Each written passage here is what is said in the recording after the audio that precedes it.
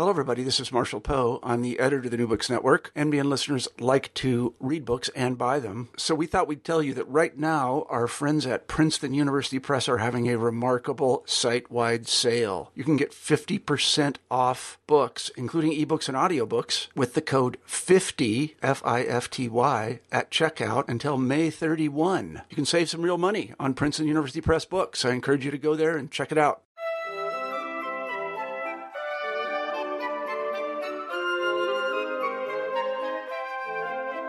Hello, everyone, and welcome to New Books in French Studies, discussions with scholars of France and the Francophone world about their new books. I'm your host, Roxanne Panchasi.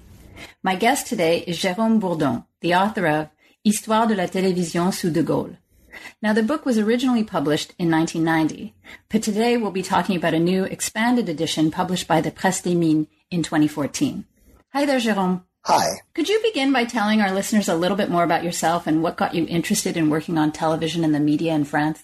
Okay, well, I'm French originally, although I'm now based in Tel Aviv, Israel. I've been there for a number of years, but I was looking for a topic for a PhD in France, and I was very interested in the media. And I just met someone called Jean-Noël Jeanneney, who was a historian who didn't work especially on TV. It was very interested. I was looking for someone to supervise me. It was very difficult. And it was difficult as well because, let's say, classic traditional historians said, oh, you want to work on TV? Like, oh, interesting, but are you mad? Because we were talking about the French intellectuals in those years, in 1986, let's say, and the level of content even earlier, what am I saying? 82, 81, the level of content for television was still very high. It still is, but it was amazing. So it was very difficult. But I was also working at INA. I started working at INA, the National Institute of Audiovisual. I got a job there, and I had to find also a topic which was compatible with my job. And they were very interested in having someone working on the history of TV. We are talking about an institute which is part of public service broadcasting, and it was working in research. So they encouraged me. Jeanneney accepted to supervise me. And then I found at INA, someone told me, oh, you want to work on the history of TV? There is a major trade unionist. She isn't alive anymore, but she left just boxes, of archives. It's not even archives, documents, personal documents. It could be interesting to research. And I found this treasure, in my view, as a historian, all papers, about the development of French public television, from about 1955 up to 1970, about trade unions, but everything was there really, because through trade unions, which was so important, you could find all the organized professions, the TV directors, les réalisateurs. So it was really fascinating about the program management, politics. And then I decided to work on that. And I have to say, audiovisual archives were not accessible at the time. So paper was the only thing you could do. And of course, interviews, and I interviewed a lot of people. So that's how I got started about the topic. And it became later on that PhD and then that book. So the book, Jérôme, covers the years of de Gaulle's presidency from 58 to 69. But, of course, the history of television, and specifically of television in France, predates 1958. So could you just give us a brief sketch of what television's story was in France before 1958? In 58 is really the year de Gaulle came back to power and the Fifth Republic started, and then television got started. It was about, 13% of household equipped with television in 1958. It went up to 70% in 1970. It's the decade where de Gaulle was in power, well, a little more, was exactly the time when television just took off very quickly. So this conjunction is very interesting. Before that, television got started very slowly.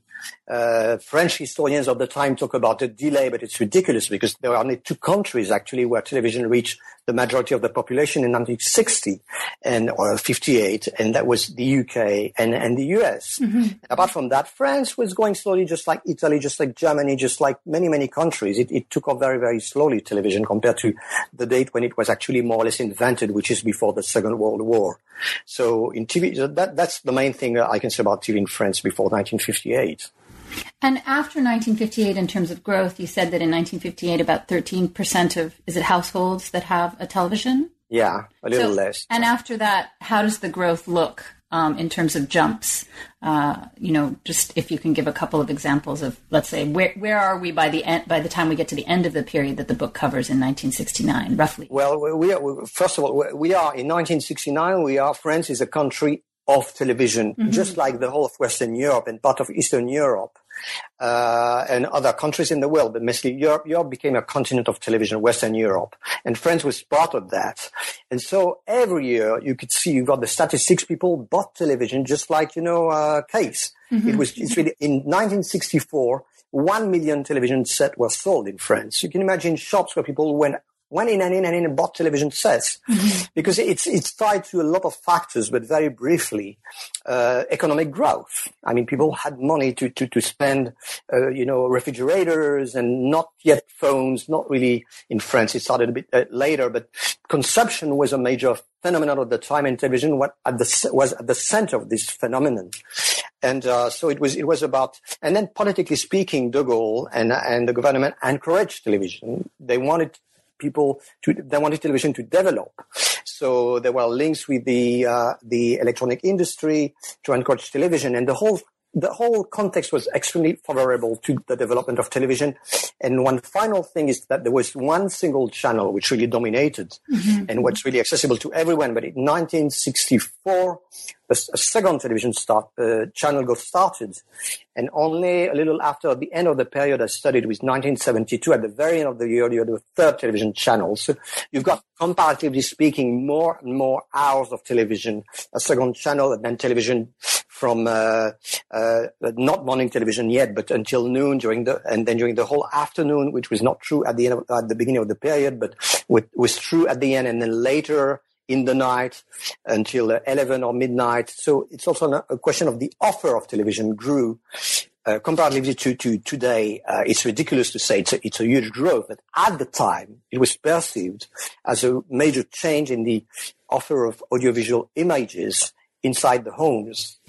So early in the book, Jérôme, you address a series of legislative and other reforms to television during the decade or so after 1958. Can you tell us about some of the most important of these reforms, and specifically say a bit more about the Statute of 1964? Well, it's a bit strange when you see that from today.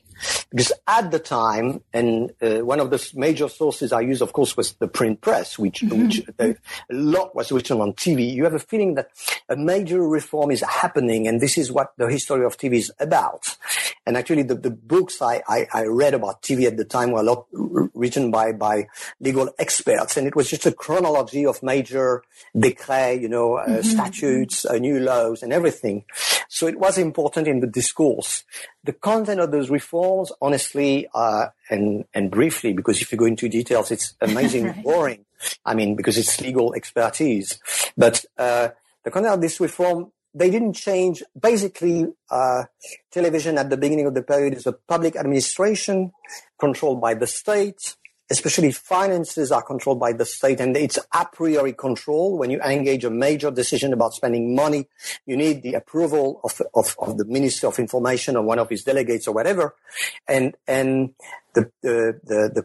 staff, the personnel, is basically also under a public statute, not exactly civil servants, but something very close to that, very protected. This is true at the beginning, and it's true at the end. So you wonder about what the major reforms are about. There were a few changes, and I'm just going to mention the status of 64, for example. At the time, everybody said it's new. There's going to be a board of un conseil d'administration, a board of, sorry for the English, not a board of governors. They said at the time it's going to be like the BBC. It's going to be a board of governors. There's going to be autonomy. The Minister of Information, which was called Alain Perfit, someone will talk later about, because he was a major character of the time, said it's a major reform. And the truth is that the governmental control didn't stop after that. It remained the same, especially about the daily newscasts. So there was a lot of talk about reform. There was something in words which might be interesting to note, is that in the 64 law, there is, in the first article, there's a mention about the missions.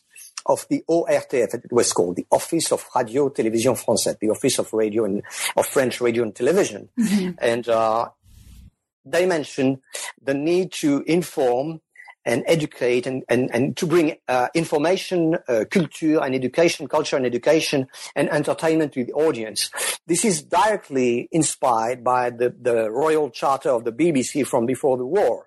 So you see that the BBC was important as a source of inspiration, but it's very nice to have the words, but the spirit and the daily working and the autonomy and the level of the license fee, everything was so different from British broadcasting. So there was very little to do with the BBC, actually. And it remained very much the same heavy, but still functioning French administrative body, public body.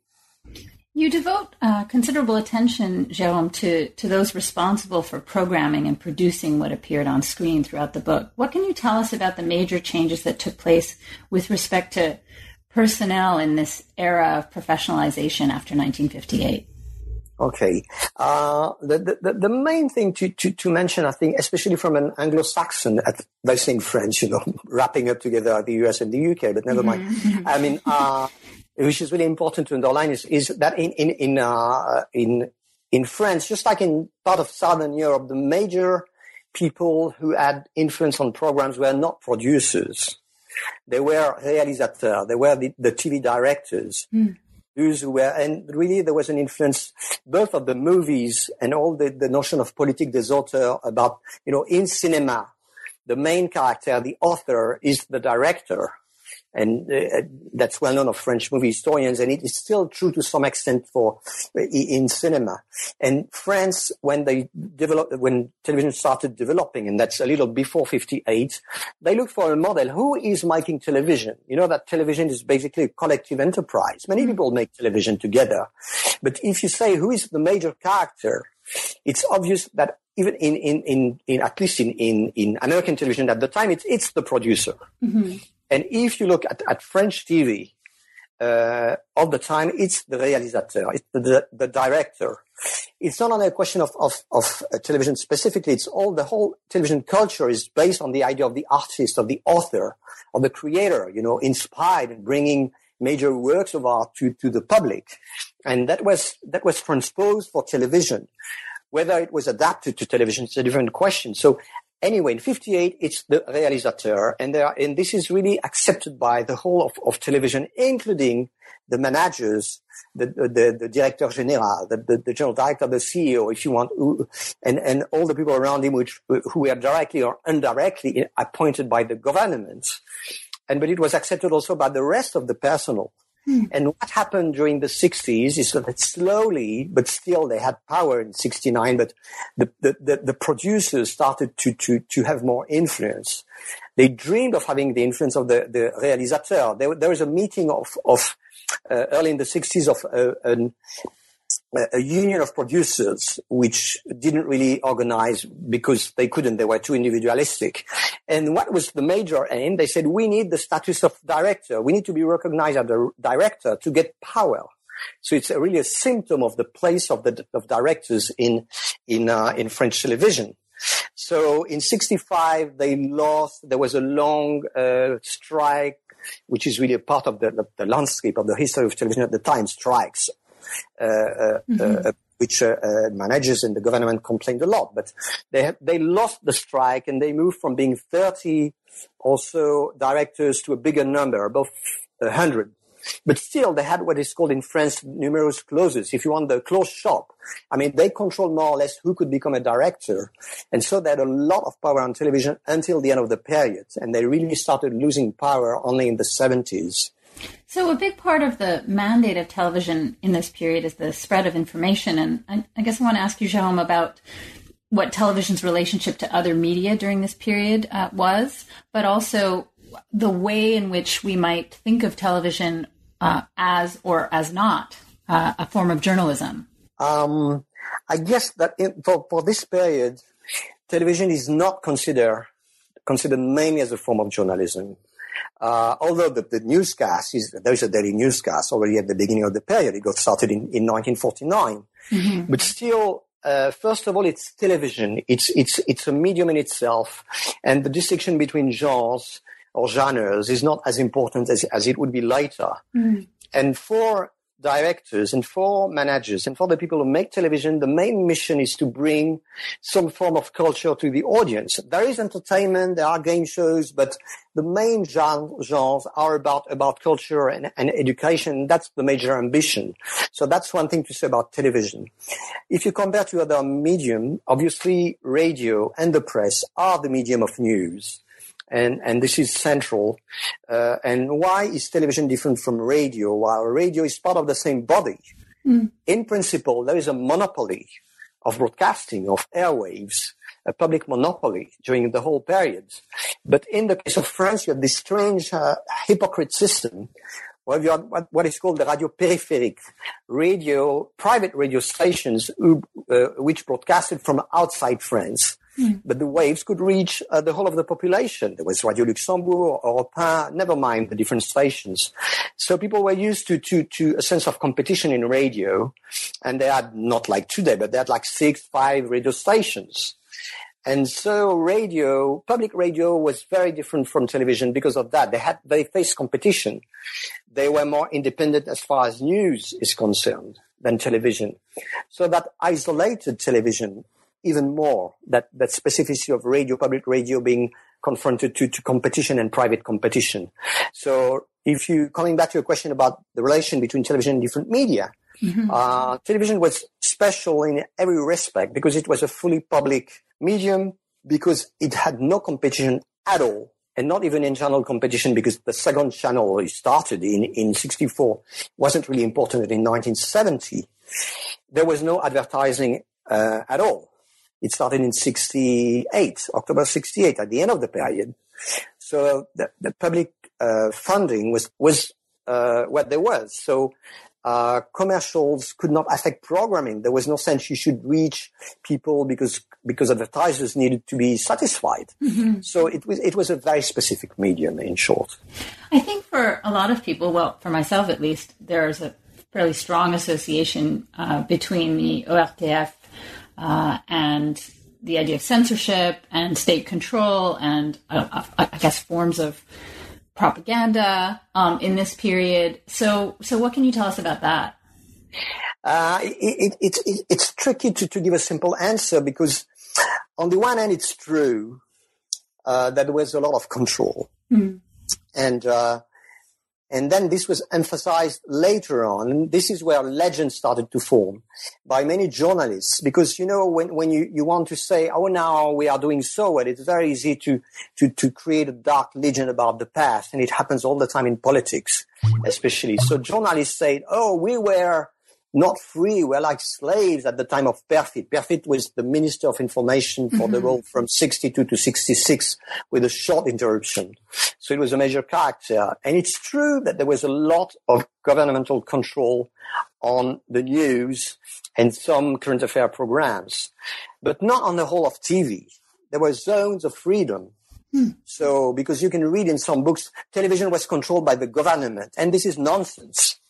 The news was controlled by the government, and it's true on a daily basis, not because the minister was doing the news, but making the daily news. Journalists were doing that, But every morning there was a meeting, and this is where censorship was really based.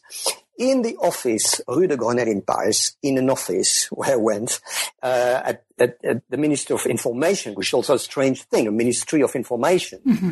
Which was cancelled, suppressed in 1969, but Minister of Information. And there was a meeting where the head of TV news and radio news as well, but TV news was more affected for the reason that I mentioned, for the reasons I mentioned.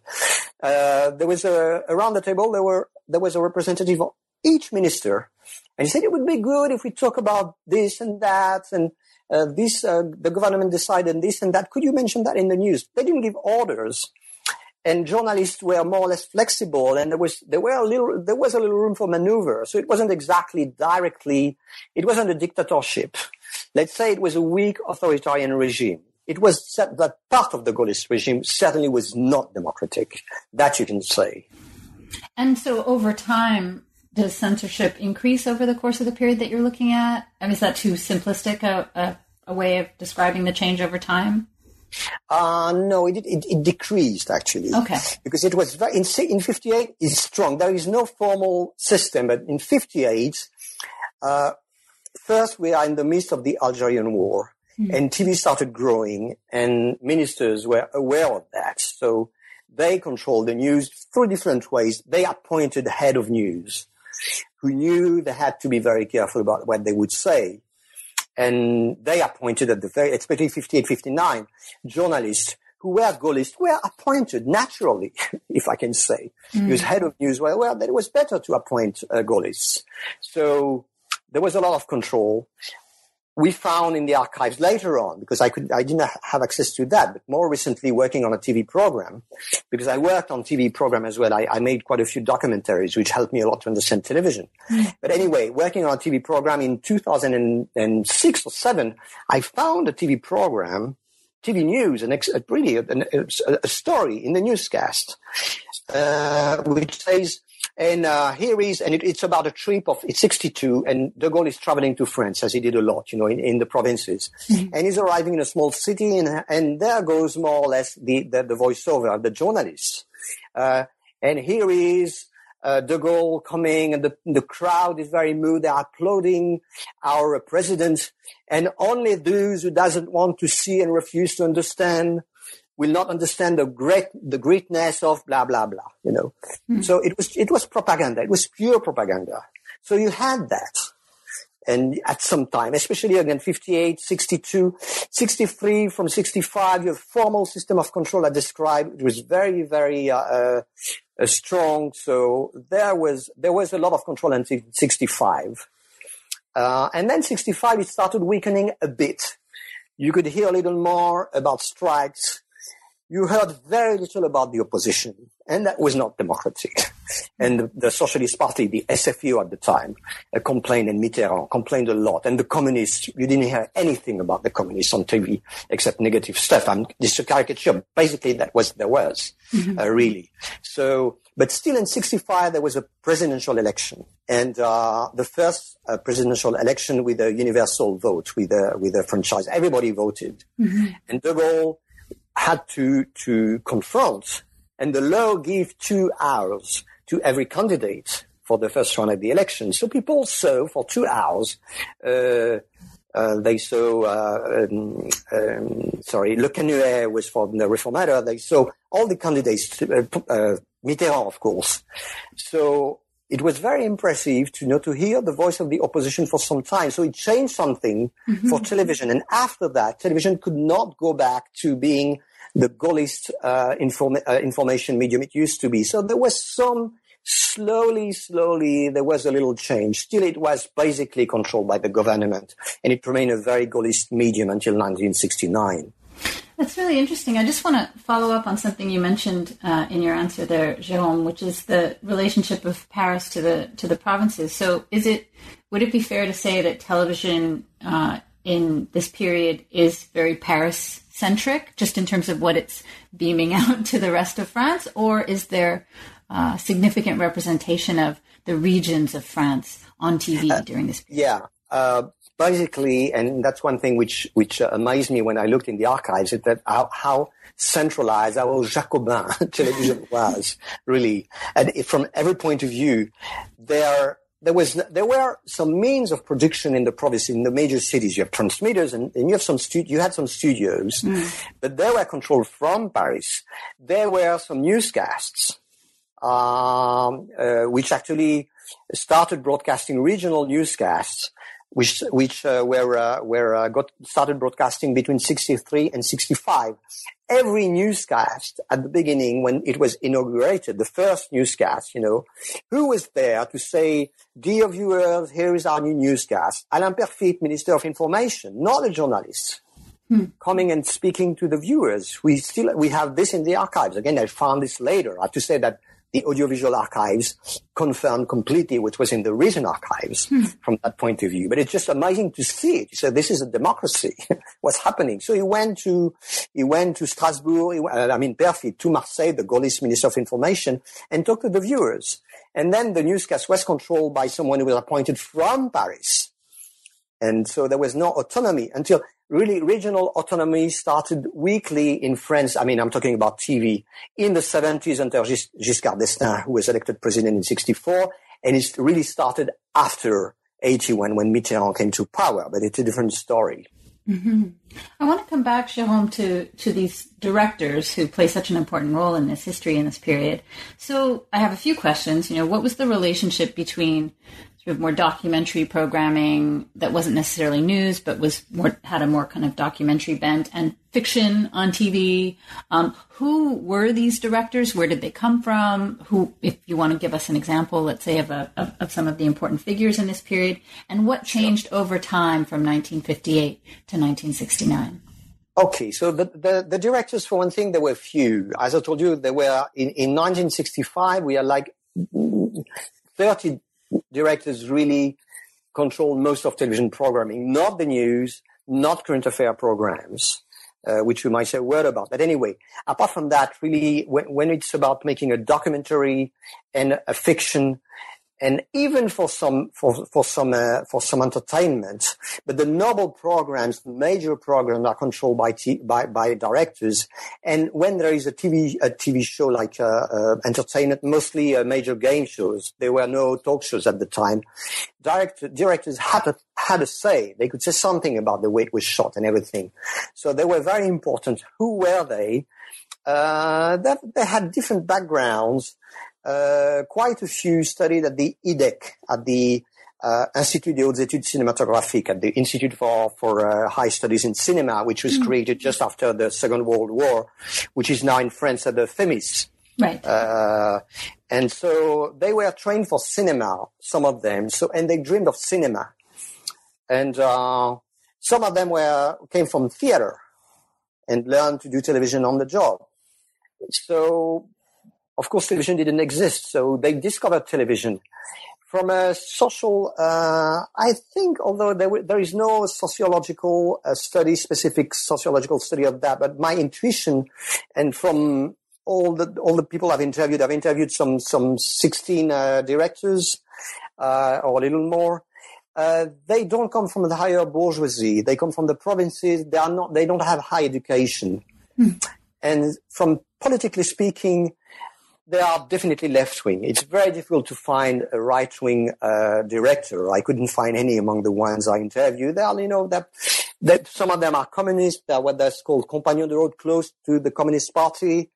They are center of left. They are chrétiens de gauche, left-wing Christians. And they all have an ideal, which is that television should bring, I'm getting back to this, it's really public service in that sense, not in the legal sense, but as a professional ideal. They think that TV should bring culture to the masses, to the audience. And that's what they dream of doing. So when they do drama, they do very little popular television drama, what is called théâtre de boulevard in France. They adapt. They do a lot of literary and theatrical adaptation. And the major genre for television from, let's say, 52-3 until 64-5 was called La Dramatique. Basically, it's the dramatic program, the drama program, and it became a noun, as in other countries it did. And it's a drama, and it's the idea that it's looked a bit like theater and inspired by classical drama. And there was a bit of original writing, and directors worked with some writers, some screenwriters, but those didn't have any power. They were submitted to the power of the directors. So that is basically what the directors, this is what they were. You go on, Jérôme, in the book to talk about co-productions, and I guess I want to ask you about the relationship between television and the cinema, and particularly with respect to these directors. Like, what was working in television considered a fall from theater and cinema? Did people move back and forth between the different venues, working on film but also working on TV? Or was I want to assume that from the perspective of French high cinema, that TV that French high cinema looks down on TV, but did people move back and forth? they didn't move back and forth, and they couldn't. Very quickly, there was a strong division between cinema and television for a host of reasons. Like in any country, cinema people were afraid of the competition of television. They didn't want to work for TV. They didn't want the means of cinema to be used for TV, just like it was in the beginning in the US before the whole apparatus of Hollywood, or part of it, started working for TV. But what is different in France is the French elitism around cinema, the sense that cinema was becoming in the 50s part of high culture, that cinema directors became auteurs, with all the recognition, which went with that word. Very quickly, at the end of the 50s, the status of television is established as a lowbrow medium, a very popular medium.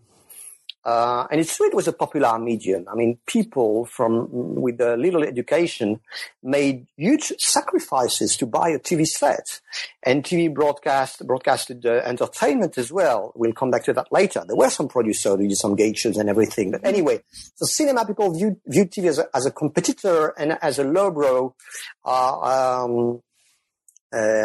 medium. And so there was a few people who tried to promote television. A few television critics in the early 60s tried to promote TV as something interesting, as a new art form. They insisted on liveliness as a very important characteristic of television, as happened in many other countries, by the way. But liveliness disappeared from drama anyway, for drama in like say in 62, 63. And in general, television didn't find any academic or educated or support from the cultural elites in France. So all the attempts to forward any cooperation between TV and cinema failed. There were two famous examples. One is Jean Renoir did a film for TV called Le Testament du Docteur Cordelier, the Will of Dr. Cordelier. I'm not sure about the English title. It's part of Renoir's, film record, Jean Renoir. But still, it was done, few people know actually in cinema, it was done with the means of television, with a very special camera system made for television, with television technicians, and it didn't work out. There was between the unions, it didn't work out. The people from the unions of cinema said, we don't want the people from television working there. The people from the unions, there was also a question of trade unions fighting each other. So we don't want cinema people there. So, and Renoir did that film for television, and then it didn't work out. There was an issue of Les Cahiers du Cinéma. People who work on French cinema will remember, but in 1961, devoted only to television, with television people writing about television people writing in Les Cahiers du Cinéma about television, defending television, just one issue. Many people inside Les Cahiers thought it was a mistake, wondered what it was all about. And then there was a very famous a quote by Marcel Bluval, a very famous at the time TV director, really a strong character. We did very interesting stuff from a cinematographic point of view, which is now forgotten because nobody cares about what television did among cinema people. What can you do? Some art forms failed. But anyway, Bluval said to Truffaut, they had a discussion after the issue of Les Cahiers du Cinéma. The links between Truffaut and Les Cahiers du Cinéma. Again, cinema scholars will know about this. François Truffaut, the director. And Bluval said to Truffaut, you are against le cinéma de papa. You are against the traditional cinema. You want to do new wave, basically. The term existed at the time. But the way you people are, you the new wave directors, you are going to do le cinéma des fils à papa. You are going to do a bourgeois cinema. And while we, TV directors, we are doing movies for the people, we care about the people. You claim to do, new cinema, you are going to do very bourgeois avant-garde cinema. And I'm afraid to say that Bluval, in some way, was right, because new wave cinema certainly was not cinema for the masses. So there were many things, but there were many things which created a huge divide between cinema and television at the time. So let's return to some of that other programming that you've mentioned a couple of times, Jérôme, the game shows, the variety, the feuilleton. What can you tell us about what are some of the most interesting aspects of that history in this period? Yeah, what's interesting is that popular television existed. Because again, when I started working, I read in 1986, 7 books which were written on television by journalists. They mentioned directors and, highbrow drama and culture and education. This is what television should do. And this is what it did. And it doesn't do it anymore. And what a pity. Mm-hmm. But television did popular programming, and a lot of it very early on for a host of reasons, because basically, although there was very little quantitative measurement of the audience, it came later. Popular taste could be felt by the way people reacted, by letters to television, by what the press wrote. When the first popular game shows started broadcasting, and there were popular game shows already in 54, mainly in 56, and early in the 60s, bags of letters reached, the headquarters of television saying, we want to participate. When a host said on screen, we want people to participate, write to us. People wrote in huge quantities, bags of letters arriving. So they said, there is something called popular television. This is what it never happened to drama directors. Nobody said, people wrote saying it's a wonderful, play we saw last night. This adaptation of Stendhal and Racine was wonderful. But of course it was a minority which was really excited about that. And the majority was a lot more excited by popular shows like the first game shows, and the first or so huge entertainment shows, very popular, something called Interville, which was adapted from an Italian game show, which is really a competition between two cities, which is very, very popular. It's not a quiz. It's a very, very spectacular game shows with cows and swimming pool and lots of cream. And what can I say? Also, anything, all of this together, and you get an idea of what Interville is all about, So this show was hugely popular in France. It moved around France. It was broadcast live, the competition from one city to the other. So the provinces participated in that way. Mm-hmm. And then you've got regular quiz as well. Quiz shows started and were popular without advertising, without commercials. And the people who made this, the producers, knew they had something. They came from commercial radio, which, as I told you, existed in France at the time. And they wanted to make some television. They knew it would be popular. They traveled a bit. Some of them were aware about American television, or even popular game shows in other countries. And what happened to them is that they made some television. They made some very popular shows, but they didn't have power inside television. The technicians preferred to work for prestigious directors because they thought the prestige was there. They weren't aware of the power of popular television at the time. So it's strange. They had much popularity outside and not much respect inside, although television felt it needed them. You're talking, Jérôme, about the popularity of different shows, and you mentioned these letters and the press as evidence of what people thought of TV. Can you say a little bit more about reception and what we can know about reception in this period and audience response to what's on television? It's really the tricky part. I mean, writing about the history of audiences in general in media studies, when you go back in time, writing about audiences is very difficult. It's not a surprise if the first major book about the history of audiences in the US was published in 2000. Mm-hmm. We know little because there are some figures, but they are a bit meaningless. With a colleague of mine called Cécile Meyerdeel, we researched the history of audiences a lot. Mm-hmm. We found a lot of reports, but the reports give some figures. Again, when you have only one channel, what do you know?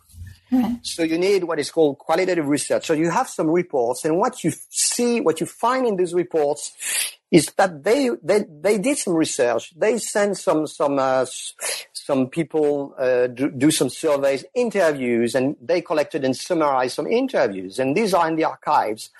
You learn probably a bit more about the interviewers than about the interviewees, because you see that people are looking for cultural goodwill, as Bourdieu would put it, la bonne volonté culturelle. Mm. They want people to show that they like drama, they want more documentaries, that they want culture, even in a game show. So on the other hand, you realize in this, when you read some of those reports, that there is sort of a clash between what television at least the people who had power inside television dreamed of doing, and what many people among the audience wanted. And one example, a good example, is a broadcast of the Persians, Les Perses, the classical play of traditional Greek drama from the antiquity. And this was broadcast in 1962. It's still in the archives. It's very impressive. It's a very impressive, interesting piece. I'm tempted to say a piece of art, except that it's not in art history because it's television. Anyway, so there was an original music score and a very interesting, it was, the direction was very interesting, but someone called Jean Prat. The press was enthusiastic, most of the press, and it's an amazing original piece. And then in the report, you see that they interviewed people who said, it's so obscure, we don't understand a thing.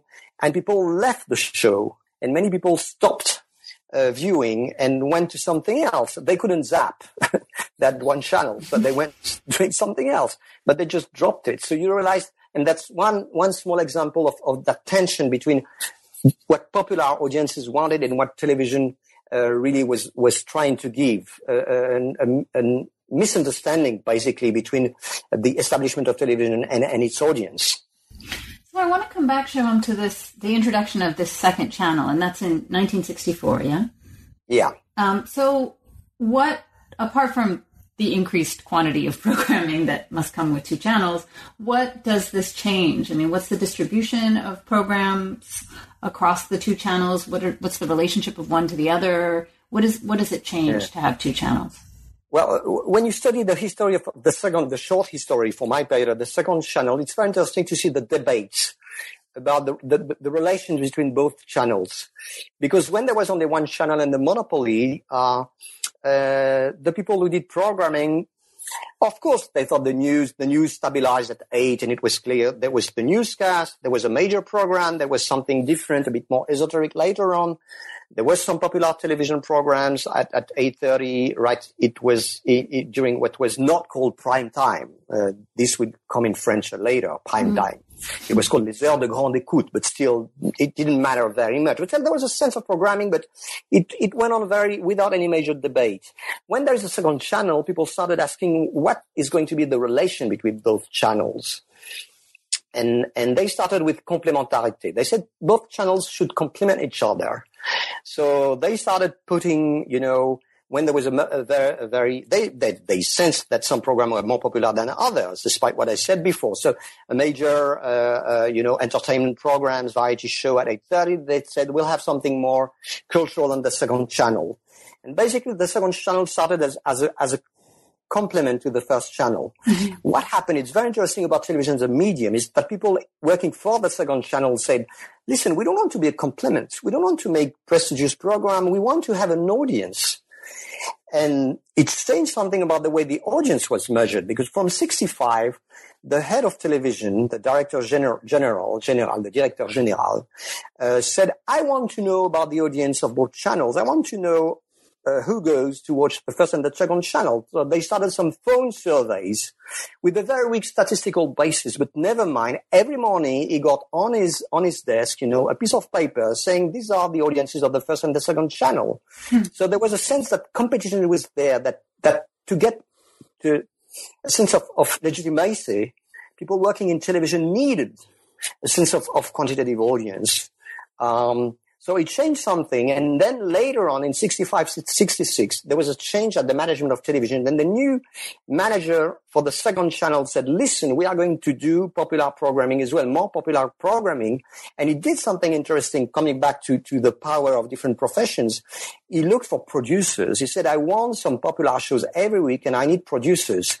Popular, not as in today, very popular television series, because long series, drama series didn't exist in French television.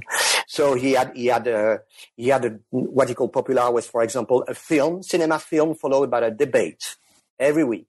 It was called the dossier de l'écran, the files of the screen, so to speak. And the debate is not something highly popular, but it started with a film. So he changed the relation with cinema as well. He had a current affair program at 8:30, which he wanted to be attractive as well. And he called some popular journalists from the press to do this. And so on. And he had also an entertainment program. So the second channel is not a question of quantity. It changed the way television was conceived at the time, although the full-fledged effects of this would be felt only much later.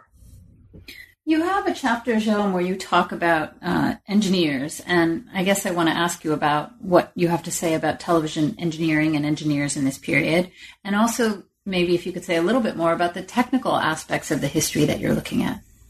Okay, so I think that it's really when we look at television from today, even from France, not from the US, which is so different anyway. But probably the technical differences are the most difficult to understand because it was so different. Mm.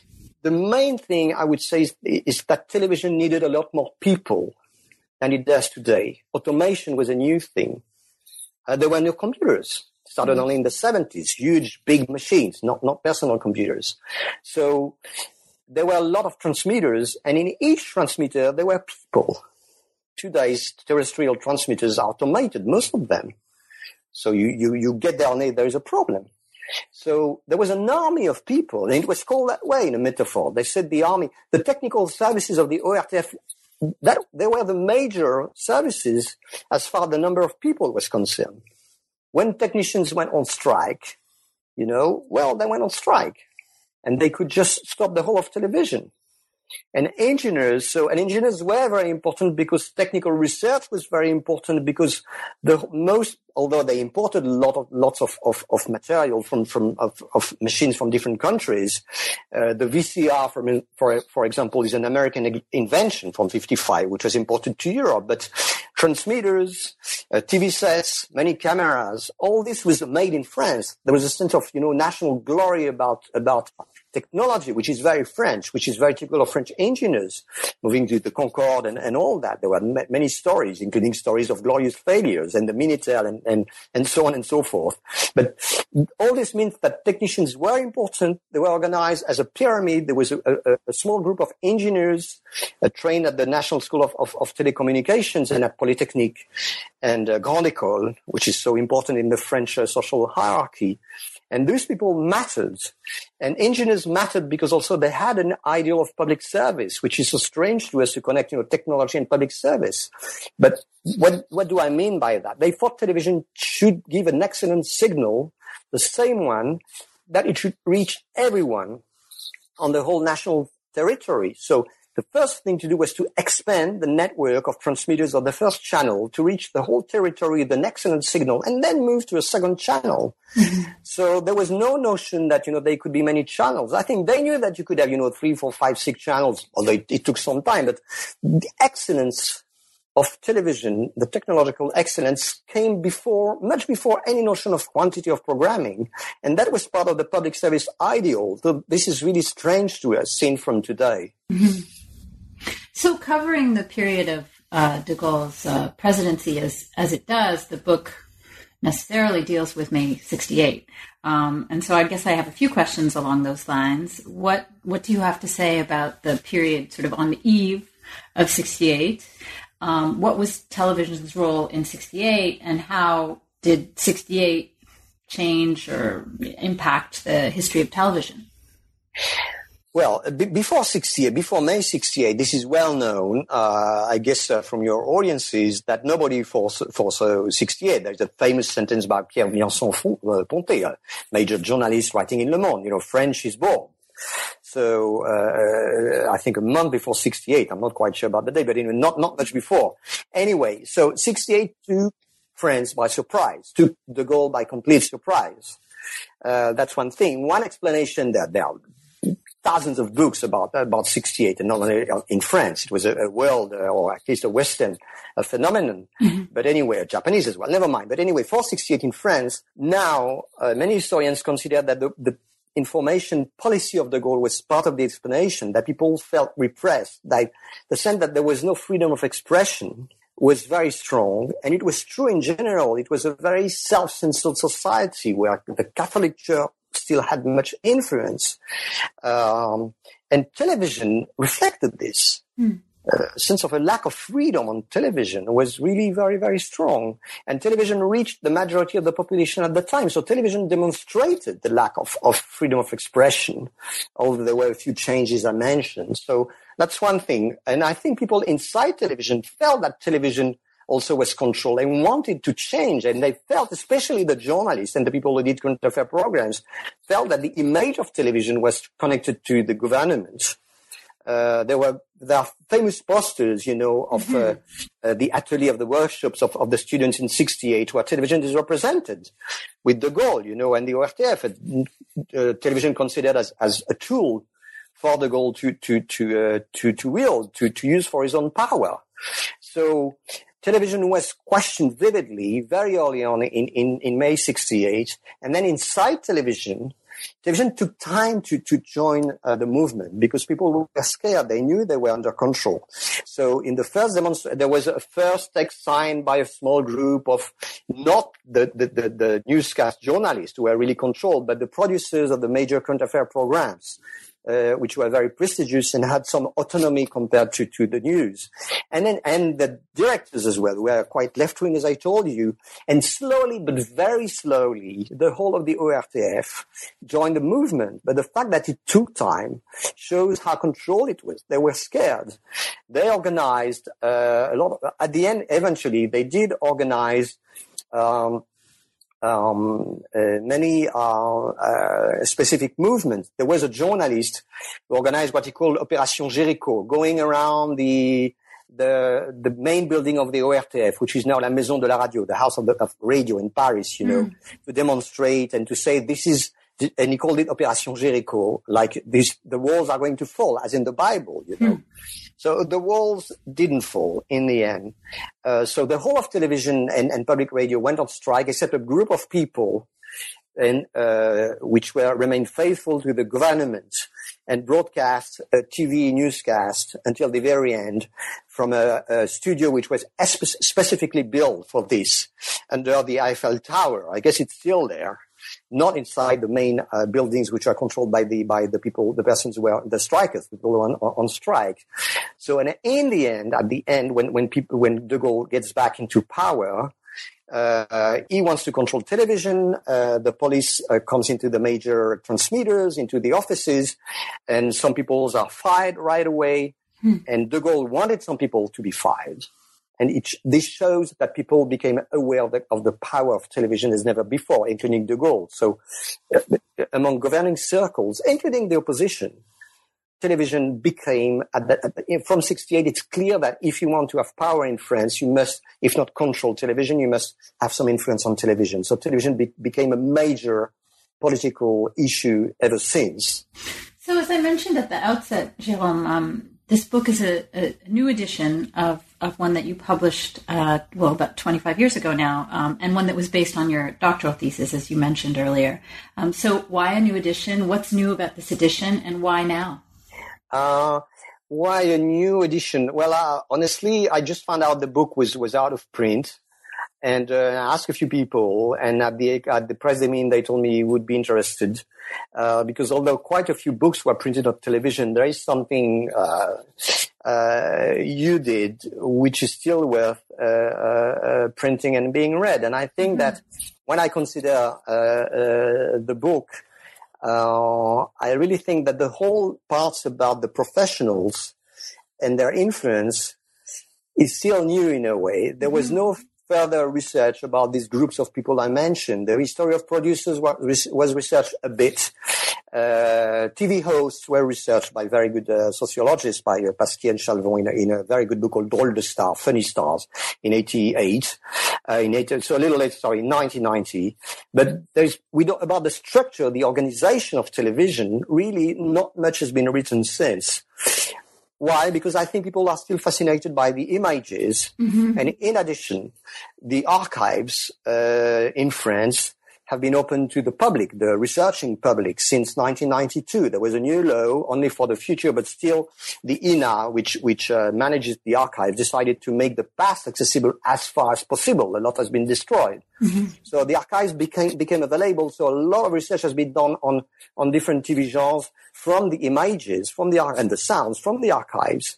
So this is good and it's fascinating. But in my view, for one thing, the research is not always historical enough, and it's not connected enough to the structures. I'm convinced that media researchers worry about content a lot and not about organizations, about institutions. Mm-hmm. And I think this was the contribution of my book. So that's the reason why it was reprinted. What is new? I changed the original text. I corrected the mistakes which some people pointed out over the years. There were a few mistakes. I shortened a few chapters which were a bit long, which I was told were a bit long, especially details about trade unions and everything. Mm. Although in my view, there is a lot to be done there in research in the original text maybe. And then I added a lengthy state of the art about television research at the beginning of the book to contrast what I did and what has been done since. Yeah, could you say a little bit more about that? How has television changed, and how has the scholarship on the history of television changed since you initially published the book? I think a lot has changed. So I'm going to point out just one factor which I think is crucial and goes beyond France, is that the scholarship on television is being internationalized in the recent years. The whole question of national specificity is crucial, and I think that I overestimated. I wrote so in the new introduction, national specificity. I mean, in many, many ways, people mention governmental control as something terribly French or horribly French or whatever. And it's true that it was there. But I worked on the history of Western European television a lot since. So, and it was very similar to the situation in Italy. Extremely similar in many, many ways. So that's one comparison we should make. In general, the idea that people want to control the news and they leave more leeway to other genres is true in very different television contexts, including in Brazil for TV Globo, which was a major private network where drama had more room for maneuver than news. And where the head of Globo said something very similar to what De Gaulle said about directors. De Gaulle said about directors that they should be left alone at some point. They make good television, although they are left-wing. And Marino in Brazil said, you should leave my communists alone. So I'm not going to quote the original Portuguese, but anyway. So that it's very interesting to make international comparisons. And one final example about international comparisons is about the invention of programs and what was not called formats at the time, in France anyway, dispositif, ideas from program. I assume that many ideas were original because they came out in France, they were criticized or, reviewed as original. And then since I interviewed people, and I found out that some ideas came out broadly at the same time or a few months, one after the other in two countries. And it's obvious because the ideas are very specific, really, that someone traveled and saw something and just imitated it. And so the whole history of formats and programming has to be rewritten very carefully using lots of comparative history. And we'll find out that national television, especially in those countries, where it started together and which compared each other, national television is never as specific as it assumes to be. That's really interesting. Well, Jérôme, I've taken up a lot of your time, and I just have one last question for you, which is, what are you working on now? I'm working on completely different stuff. I did work a lot on comparative, television history. I still work on this with a group of colleagues, but there is a group called the European Television History Network, which I'm a part of. We have a journal online with excerpts of archives. So we are trying to promote a new concept of journal on television called VIEW, the European Journal of Television History and Culture. There's a little bit on France as well there, but it's really transnational. And now precisely I am working on a comparison about the discourse on the internet and on the print, and I'm comparing two communication revolutions and what does it mean to talk about the internet and print as a communication revolution. So it's really a far cry from French television. Well, I just want to thank you so much for writing the book and for bringing out this new edition and for talking with me about it today. Thank you.